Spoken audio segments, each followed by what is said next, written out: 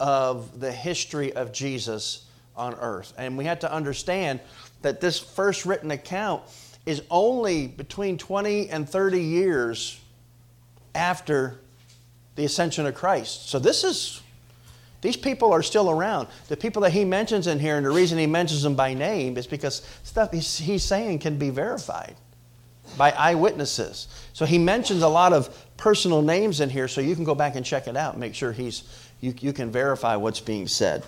So if you would start with me at the beginning, and we'll read from verse 1 through 12 this morning. The beginning of the gospel of Jesus Christ, the Son of God.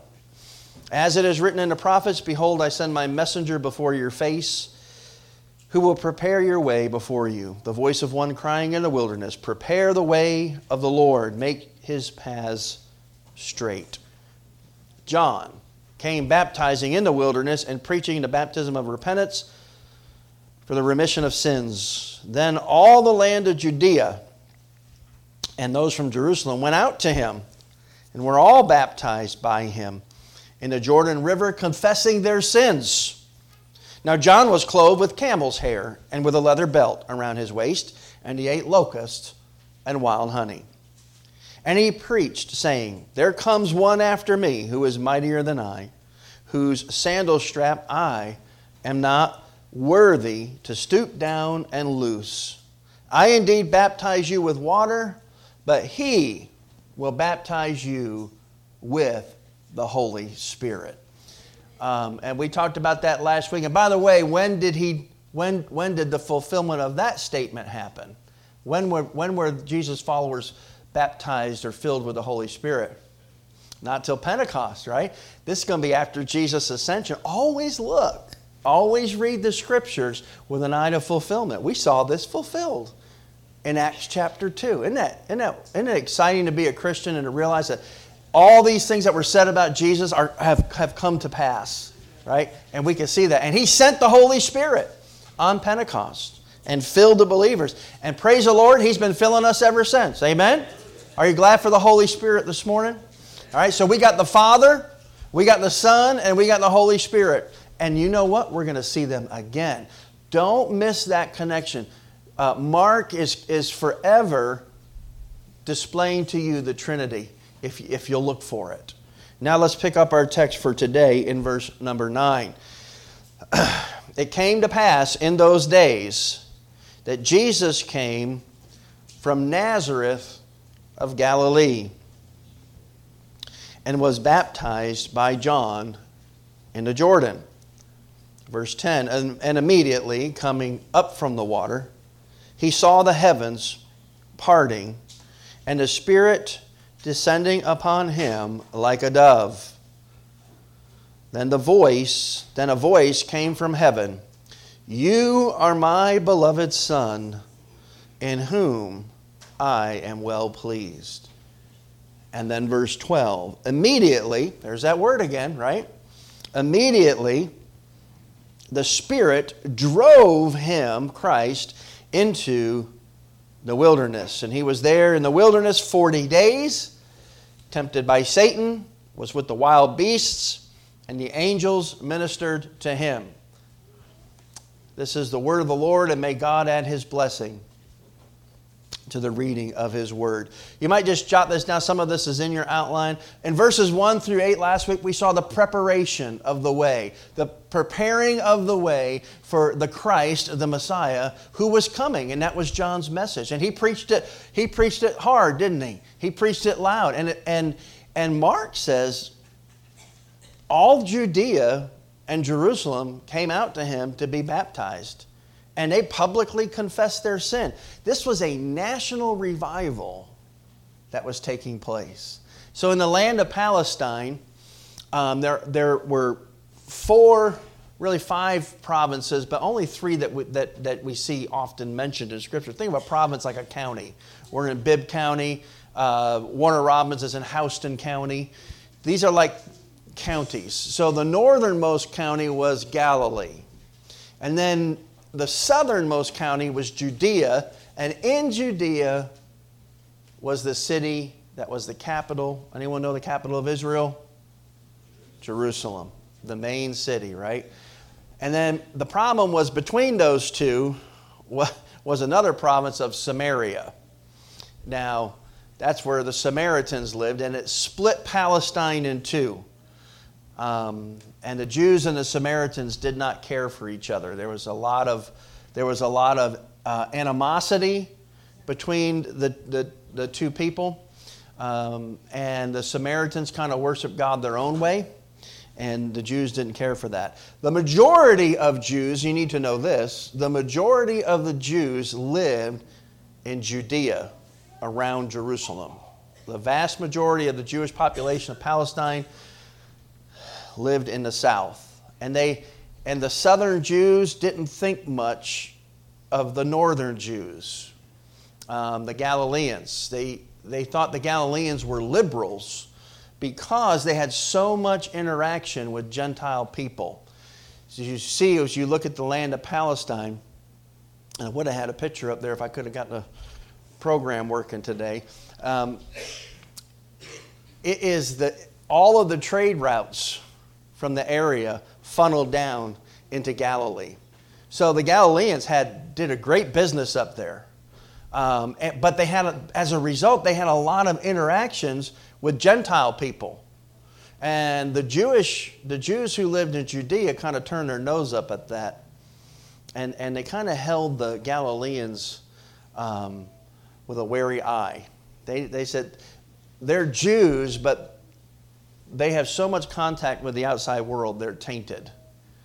Okay, so you have to understand that as we get into this gospel, it's going to make more sense to you in just a moment. But all of Judea and Jerusalem go out to be baptized of John.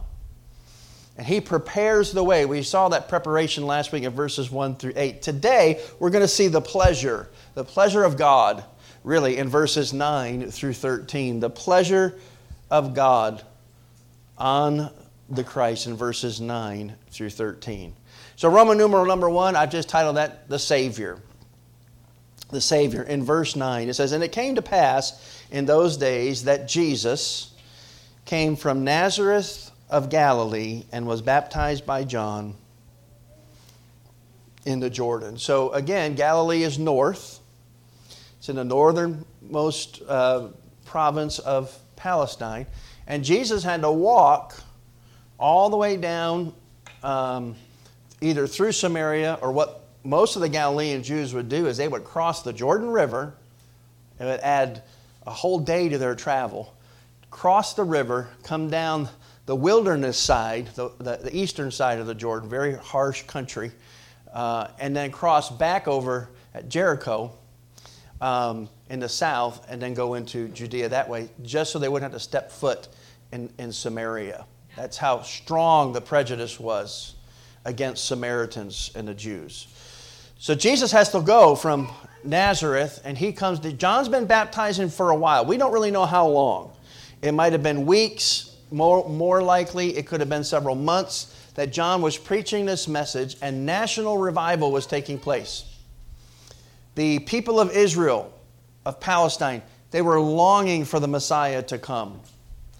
The number one name, the most popular name of Jewish boys in the first century was Yeshua, or Jesus, because they named their boys Yeshua as a prayer, if you will, because it literally means Jehovah's salvation, and they would name their boys this name as in faith, saying, "God, send us your salvation, save us from these Romans."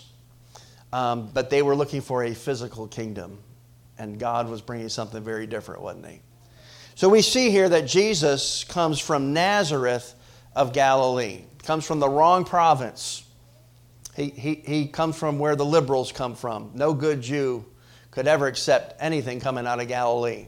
And then he comes from the most humble of all the towns in Galilee, Nazareth. Nazareth is so small, the well is so small there, they said it can really only sustain this little, it's not even a city, and it's barely a town. They said it could really only sustain about 60 human lives. And Nazareth is small. It is not even a dot on the road. And people from Nazareth were considered, even by the Galileans, the rednecks or the hicks of the area. They were literally known, as I started to research this week, they were known for their mispronunciation of the Jewish language. They mispronounced words and they had terrible grammar. That's what the Nazarenes were known for. And they had a weird dialect. They had a local way of speaking, and that's how come all of his disciples, they could immediately figure out, you guys are Galileans. You talk with that twang, and you're mispronouncing words, right? And the worst of it was in Nazareth. So Jesus comes from the wrong province and the worst city. And he comes down south to be baptized by John in the Jordan. The Jordan River. Now that word Jordan River has come to represent death. It has come to represent death. It drops some 1,300 feet from its beginning at the Sea of Galilee until its terminus before the Dead Sea. It does not flow into the Dead Sea, but it drops some 1,300 feet. It is said that it comes from 3 different rivers, including that flow out of the area, including the Sea of Galilee. And the word Jordan is a 2-part word that means waters and judgment. Isn't that something? The waters of judgment. And here comes, John tells us who this man is. He is Jesus, the Messiah, the Christ, the Son of God. And Jesus comes down to be baptized of John. Now we have to go to other Gospels to see what happens here. Remember, John's giving you the police blotter. He's giving you the first blush report. Right? These are all highlights of what happened. If you want the details, you got to go to Matthew or Luke, who wrote right after him, but borrowed from his gospel. We know that when he comes to John, John tries to stop him.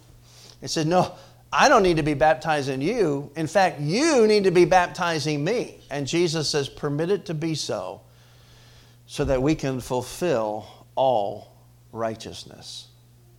Why were these people being baptized? What was the purpose of John's baptism? Repenting of what? Did Jesus have any sin to repent of? No. Listen, the baptism of Jesus is interesting. And John was right. I need to be baptized by you. And I don't think John was talking about the water baptism. I think what John wanted was the Holy Spirit, right? I want the Holy Spirit baptism that you can give me and only you can give me. Why was Jesus baptized if he had no sin to repent of? And he says to John in the other Gospels, this is to fulfill all righteousness.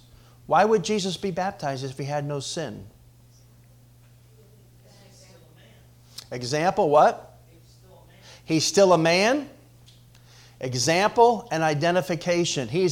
What he's saying, this is Jesus saying, this is my stamp of approval on John's message. Right?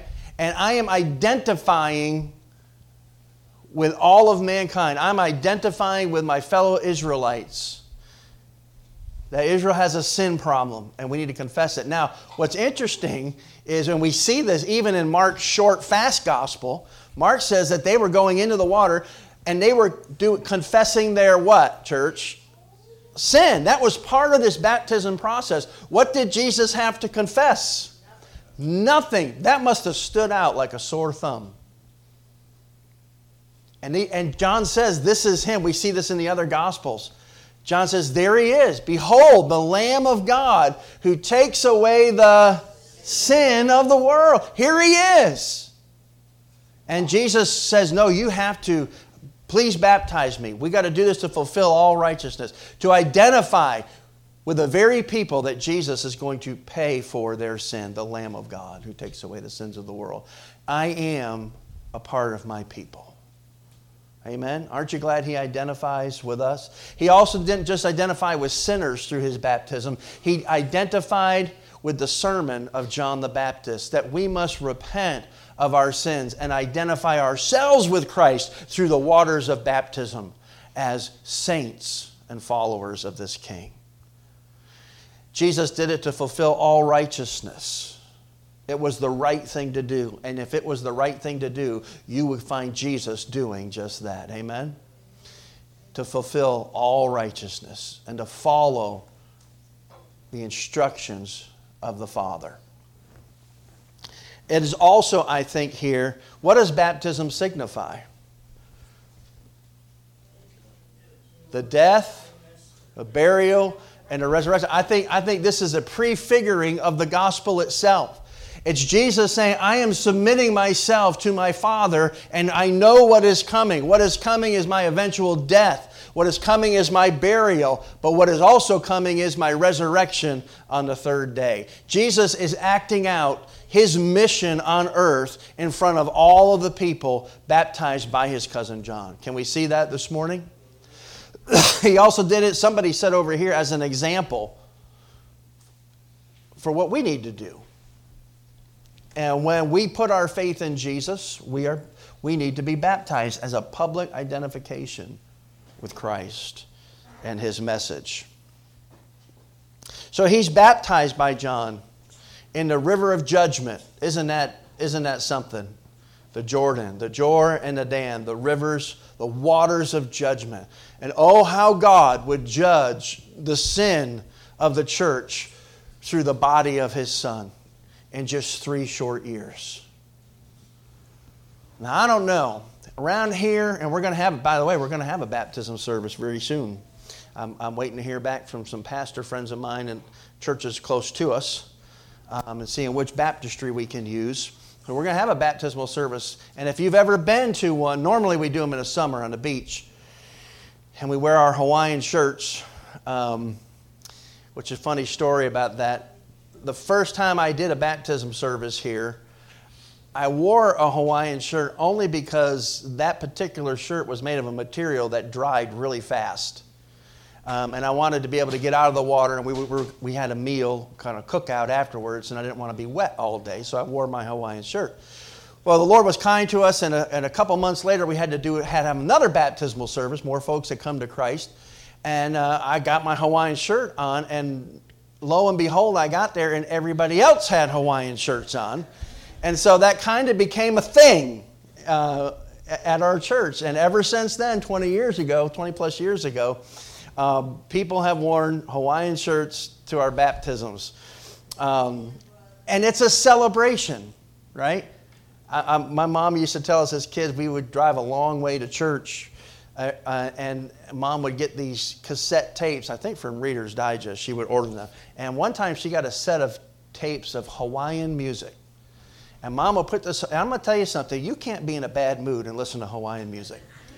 It's just the happiest music on earth. And our baptisms at Lake Wildwood Baptist Church, they're celebrations, aren't they? I mean, when those people come up out of the water, we shout for joy, don't we? We make a fuss. We clap, we shout, we praise the Lord, and I think that's the way it should be. But I got to tell you what, I'm not so sure how this baptism was received in heaven. I got a feeling that heaven was, that was a painful thing to watch, even for Jesus Himself, knowing what was coming. How that must have affected the heart of the Father, and yet we're going to see something here that's very beautiful. So we see the Savior in verse 9, but in verse number 10, I want you to see the Spirit. And by the way, the Holy Spirit starts showing up. He shows up in verse number 8. We got the Father and the Son in verse number 1. Verse number 8 is the Spirit. Verse number 9, here comes the Spirit again. And notice this word. It says this, He's baptized by John in the Jordan. And what's that word, church? Spirit. No, in verse 10. And what? Immediately, there it is. Immediately. Coming up from the water. Now, I just want to say something here. I've heard whole sermons on this. But He came up from the water. That indicates that He went what? Down into the water. Brothers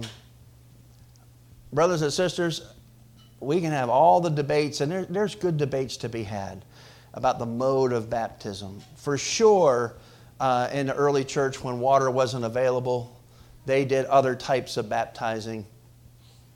But Jesus, we can be sure, went under the water and came up out of that water. He was immersed in baptism because it prefigures death, right? When we bury people, we don't just sprinkle a little dirt on them and walk away. That would not be right. We put them under the ground, right? Or in Jesus' day, inside of a tomb, inside of the earth, and seal off the door. there's no way around the fact that Jesus was baptized under the water. That's why John went to this specific area of the Jordan, because it had deeper pools so that people could be baptized. So as Jesus comes up out of the water, look what happens. Immediately coming up from the water, he, this is Jesus, saw the heavens parting and the Spirit descending upon him like a dove. So the first thing Jesus sees as he comes up out of the water is the heavens open. Now that word is interesting. When it says the heavens parting there, it literally means to rend or to violently tear. It's the same word that's going to be used a little over 3 years later when Jesus cries out, "It is finished," to telestai. And what happens to the veil of the temple? It's rent in twain from top to bottom, showing that God did it.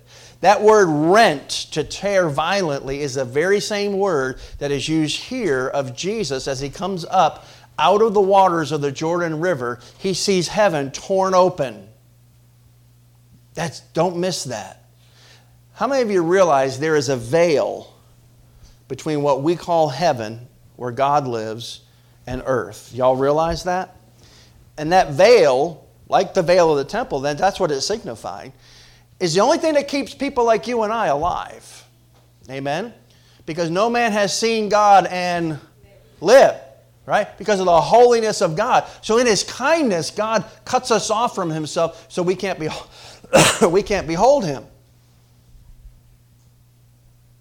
And by the way, don't be deceived. Heaven is not, we tend to think of heaven as really far away, somewhere on the outer edges of the universe, don't we?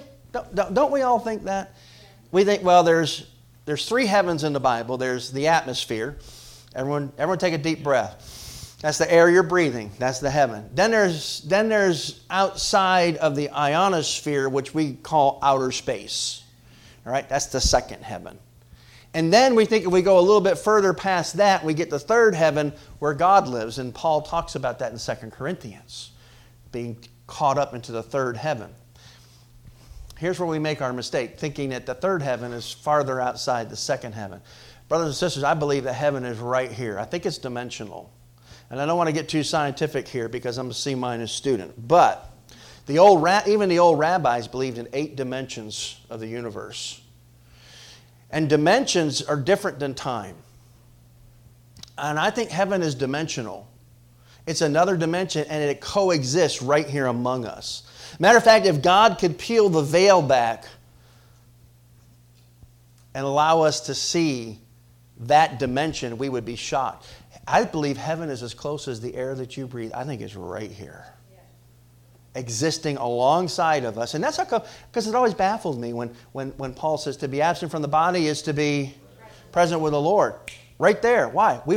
What happens is that veil's gone and we realize we're in it. We're literally seated in Christ in the heavenlies right now. And the heavenlies are not on the other side of outer space. It's literally right here. The veil is torn back and we wake up to realize where we've always been. Isn't that a beautiful thought this morning? So I think when it says the heavens were torn open, I think God just tore that veil back. And Jesus could see the dwelling place of God. And we will find out later, and I won't mention any more right now about this, but it's interesting. Norm Wakefield showed this to us years ago. Some of you remember that Sunday school class he did in there. He shows us where, I believe it was John, says of Jesus' words, "I behold the face of the Father at all times." You see, at his baptism, that veil is torn, and Jesus, because of his sinlessness, can behold the face of the Father at all times. And then Jesus goes on to say, whatever I see the Father do, that's what I do. That's how come everything Jesus did was the will of God. His eyes were constantly on the Father. Isn't that interesting? So what we see here is a visual confirmation. So through this tearing of the veil, the heavens are rent open or ripped open, and the Holy Spirit comes down in the form of a dove and literally lands on Jesus. What a beautiful picture that is. We have those doves up here today that represent the Holy Spirit. He saw the heavens parting and the Spirit descending upon him like a dove. Isn't that a beautiful picture? And other people witnessed this as well, didn't they? It wasn't just John. It wasn't just Jesus. I would like to have been there. I hope we get to rewatch some of this when we get into the kingdom one day. Amen? So we have this visual confirmation, a physical touch. The Holy Spirit rests on Jesus, the third person of the Trinity. By the way, you know how Jesus succeeded in his sinlessness? That very Holy Spirit who rested upon him. You know how you and I succeed in not sinning? By relying on that very same Holy Spirit, which we get to be baptized in, that John talks about in verse number 8. So we have the visual confirmation of God, the touch here. And then we have number 3 is the satisfaction. The Father now speaks in verse 11, and that is the vocal confirmation. So first we see God in the form of the Holy Spirit in this beautiful dove that lands upon Jesus. And then a voice. Look at the rest of the scripture in verse 11. So the Holy Spirit is on Jesus like a dove, and then the voice came from heaven. Now this voice isn't past outer space. It's right there, isn't it? Here's what the voice says. You. So who's the voice talking to? Jesus himself. There's a conversation between God the Father and God the Son, attested to by God the Holy Spirit. The whole Trinity shows up. Don't miss that. You are my beloved Son, in whom I am well pleased. What a statement. It's a personal statement. You are my beloved Son. And in this statement, this is the blessing of God the Father, the confirmation of God the Father and God the Holy Spirit launching. Do you all realize this is what launches and inaugurates the ministry of Jesus?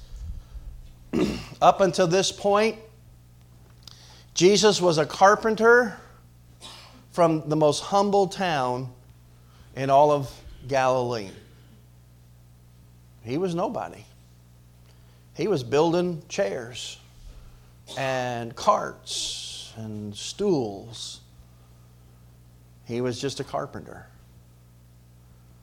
But now, the confirmation of God himself through the Holy Spirit and the Father launches him into a public ministry. And Jesus' life will never be the same.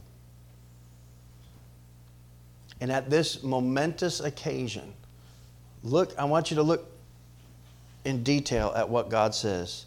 He speaks specifically to the Son and says, you are my beloved Son. What does that mean, beloved? Much love. The first thing that you see there is that word my. That's possession, isn't it? You're mine. And I love you. You are my son. And you are deeply loved. And he doesn't stop there. He says, and in you I am what, church? Well pleased. Now I think that's the Father saying that all the way up to this point, from birth to 30 years old, you have done well. You went home at 12 years old when you hung back in Jerusalem and scared Mary and Joseph to death. You went back and you submitted to them. You fulfilled my commandments. Well done, son. You're mine. You are deeply loved and you have done well. By the way, can I hit the pause button for a second here? And I want to speak to all the dads out there. How many fathers we got in here today? Raise your hand, dads. Okay. I just want to tell you, can we take a little cue here from God the Father? Dads, we need to learn how to bless our children. If you want a little pattern, God gave you one in Mark here. He said, how do I bless my kid? You know the word blessing literally just means well words. Well words. I was driving this week down the road. I feel like at this point in my life, I'm just a taxi for my children's activities. Beth and I were talking the other day, I don't believe those older 4 kids had near as much friends and did near as much stuff as these younger 4. I don't know what that's about. But I run these kids, and Andy, he might as well be mine. Am I right, Angie? Thank God for Angie. I drop them off at baseball, and then Angie brings them home from baseball. So we got a little deal going there. And Ben will tell you, where's Sam? Back there, Sam? He'll tell you too, I'm forever getting after these fellas. Even my wife says, you're so hard on them. Why you talk so rough to them? That's because I'm building men, not boys, right? And they know that. But I'm driving down the road, and I think it was just you and I this week. And I looked over at Ben, and, I don't know. Dads, are you like me? You look at your kids, you see a checklist of things that need to be worked on. Don't you, Bobby? You get me? And this text is bumping around in my heart this week. And just as clear as can be, this is when God's so kind to you. I'm thinking about this voice of the Father, this physical touch, right? I'm like, I need to be doing that too. And I just looked over at Ben, and I put my hand on his shoulder, and I said, hey. He looked at me, and I just looked at him, and I said, you're my son, and I love you. And I'm so pleased with you, with your work, with what you've been doing, how hard you've been putting your effort into some things that you're working on right now. You're mine, and I love you. I'm proud of you. And you got to have that physical touch to go along with that. And I know we sit out there and we say, well, my kids are all grown. Oh, let me tell you, your grown kids need this too. So I got a homework assignment for you this week, dads. Get your hands on your kids this week. Your daughters need this too. I just tell them, you're mine, and I'm glad. I love you. I think you're a winner, and I'm proud of you.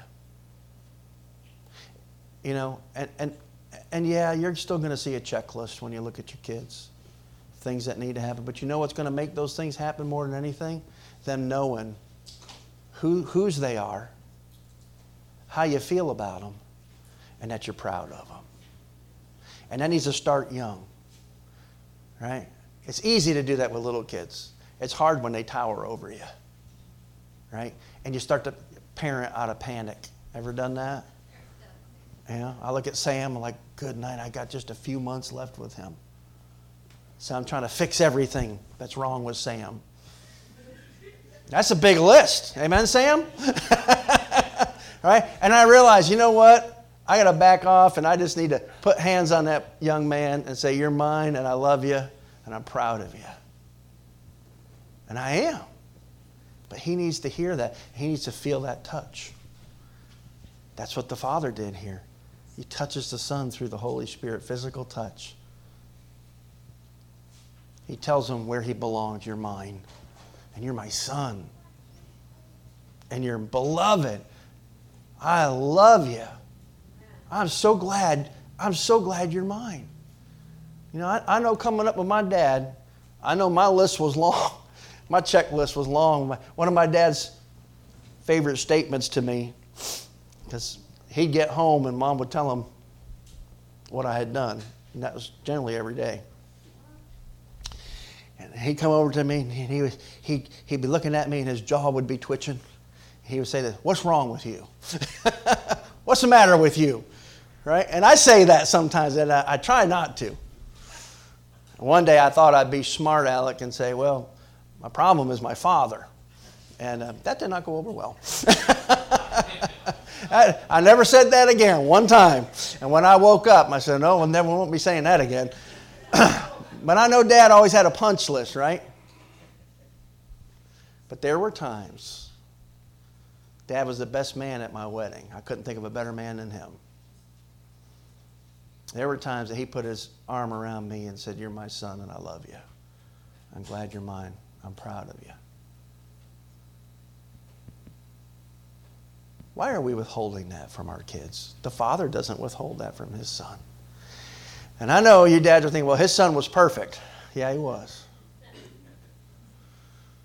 But if your son ever has a hope to be, he needs to know who he is. He needs to know how you feel about him. And he needs to know that there's something about him that you're proud of. We see this beautiful moment frozen in time. And this intimate affirmation and confirmation of the Holy Spirit, the Father, on the Son. And this is the satisfaction. The Father says, I am satisfied with you.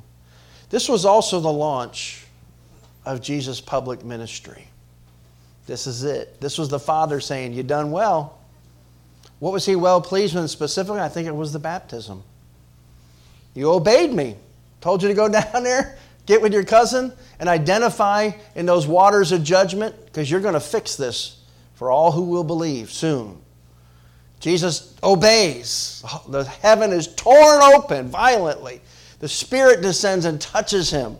The Father's voice says, you are my much-loved Son in whom I am well pleased. Hey world, here He is. John's been preaching the truth. John has been clearing the way. You all have come out. Here's the announcement. Not only is Jesus coming, He's here. Messiah, the King, has come. And you would think, if I had written this story, you would think that right then Jesus preaches His first sermon and starts lining up the troops. That's how I'd do it. That's how the church growth people would tell you to do it. That's not what happens, because then you see the suffering. And I'm not going to talk about this today. I'm going to deal with this tomorrow, next Sunday. Check it out. This beautiful moment. But then verse 12, there's that word again. What's that word, church? Immediately. The Spirit, capital S, that Spirit that's on Him is now behind Him. Notice, and I love the New King James Version does a good job here. And immediately the Spirit drove Him into the wilderness. Jesus is literally driven by the Spirit. Like the Spirit is pushing Him into the wilderness. And if I can get this thing fixed next week, I'll show you what that looks like, where He was. And He goes south to the west of the Dead Sea. And guess what's there? Nothing. People don't live there because it cannot sustain life. And Jesus goes out into the wilderness. And in verse 13, and there He was in the wilderness 40 days, tempted by Satan, and was with the wild beasts. In other words, the only companions He had were the wild animals, and the angels ministered to Him. Now that's like boom, boom, boom, boom. There's a lot of stuff that happens in between all that, right? We know that He is tempted by Satan. We know that He's fasted for 40 days. And that the angels come to minister to Him at the end of all of that. Right? So there's order to this that you're going to get in Matthew and Luke. But we see, isn't it something that after the confirmation of the Father and the Spirit on the Son, that the very first thing that happens is 40 days alone in the wilderness. By the way, dads, that's why your kids need to hear you confirm who they are and feel your touch on them. Because listen to me, they got some wilderness experiences ahead of them. You know what I believe rung in his ears and in his spirit in those 40 days? This is my beloved Son, in whom I am well pleased. And we tend to look at those 40 days as a negative. I don't think it was. I think that was 40 days with Dad in the wilderness, just me and my Father. Because hard times were coming. I'll talk about that next week. Let's pray together, shall we? Father, I come to you today thanking you that you introduce us to Jesus in the way that you do through Mark's very fast gospel. I thank you we don't need a ton of details. I thank you that the Savior is introduced, that the Spirit confirms Him, visually for all to see, and that your voice speaks over him literally a Hebrew blessing taken right from the culture of your people with that vocal confirmation. And that even in the suffering that would take place physically without eating for 40 days, that Lord, you pushed him, you drove him right to where he needed to be, to have one more vacation with you, one more uninterrupted time to spend in your presence, basking up your confirmation on his life before Satan shows up and tries to bring it all crashing down. And Lord, I pray for the dads here today, that you would give them wisdom. Lord, I saw the tears in the eyes of these guys today, just hearing those words. Those are tears of conviction. They're also tears of longing, what we wouldn't have given to have heard that from our dad. Let us be wise and not withhold that from our children. Let them feel our touch and hear our words of confirmation today. And Lord, in a moment as we think about Jesus identifying with the cross,